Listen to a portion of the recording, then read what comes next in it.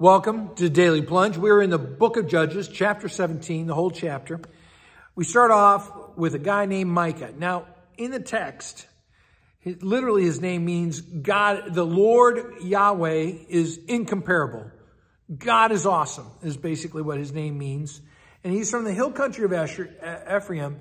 And we're told right off the bat that he has stolen 1,100 shekels of silver from his mother. And that tells us who this guy is. Even though he's supposed to be devoted to God, right?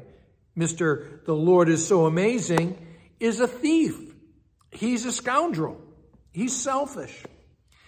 And so now he goes, he hears that his mom curses the one who takes the money, as he can't have that. So he goes back, oh, Mom, look, I found your money. It was in my purse.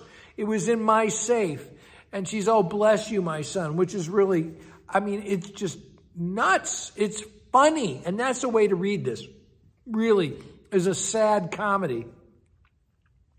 So she says, okay, I will take 200 of these coins and make an idol for you. And so Micah, Mr. The Lord is amazing, makes himself a shrine with an ephod and idols and household gods.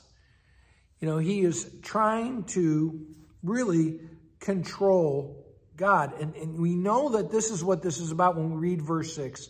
In those days, Israel had no king. The only king they're supposed to have is the Lord God Almighty, right? And everyone did what they saw fit. And that's the point, that this is all about the moral relativism of this people. And Micah's doing what he sees fit. And what he sees is to manipulate God. And we know that that's the next step, is this Levite from Benjamin down in the south is decided to strike out and make his get to greener pastures, make better money somewhere else. And so he ends up way over in Ephraim. And Micah offers him a contract. Why don't you become my priest? And the Levite actually is not supposed to become a priest. He has a place in the life of the worshiping community, but not as a priest. But he allows himself to be exploited, to be held up as a priest, and to be corrupted, to serve Micah for Micah's purposes. And we know that this is the whole intention of this is about manipulating God. Because we get to this last verse, now I know that the Lord will be good to me since I have this Levite as my priest at my shrine that I made up. Now, one of the things to take away from this is how often these days people set themselves up as experts in Scripture, experts in the Christian faith, when they're not grounded in the Word of God, when they're talking out of their own moral relativism, when they're speaking out of the culture, not out of a grounding in really understanding God's Word. Because how does understanding of the Word come? By the anointing of the Holy Spirit. And the truth is, not everyone has it.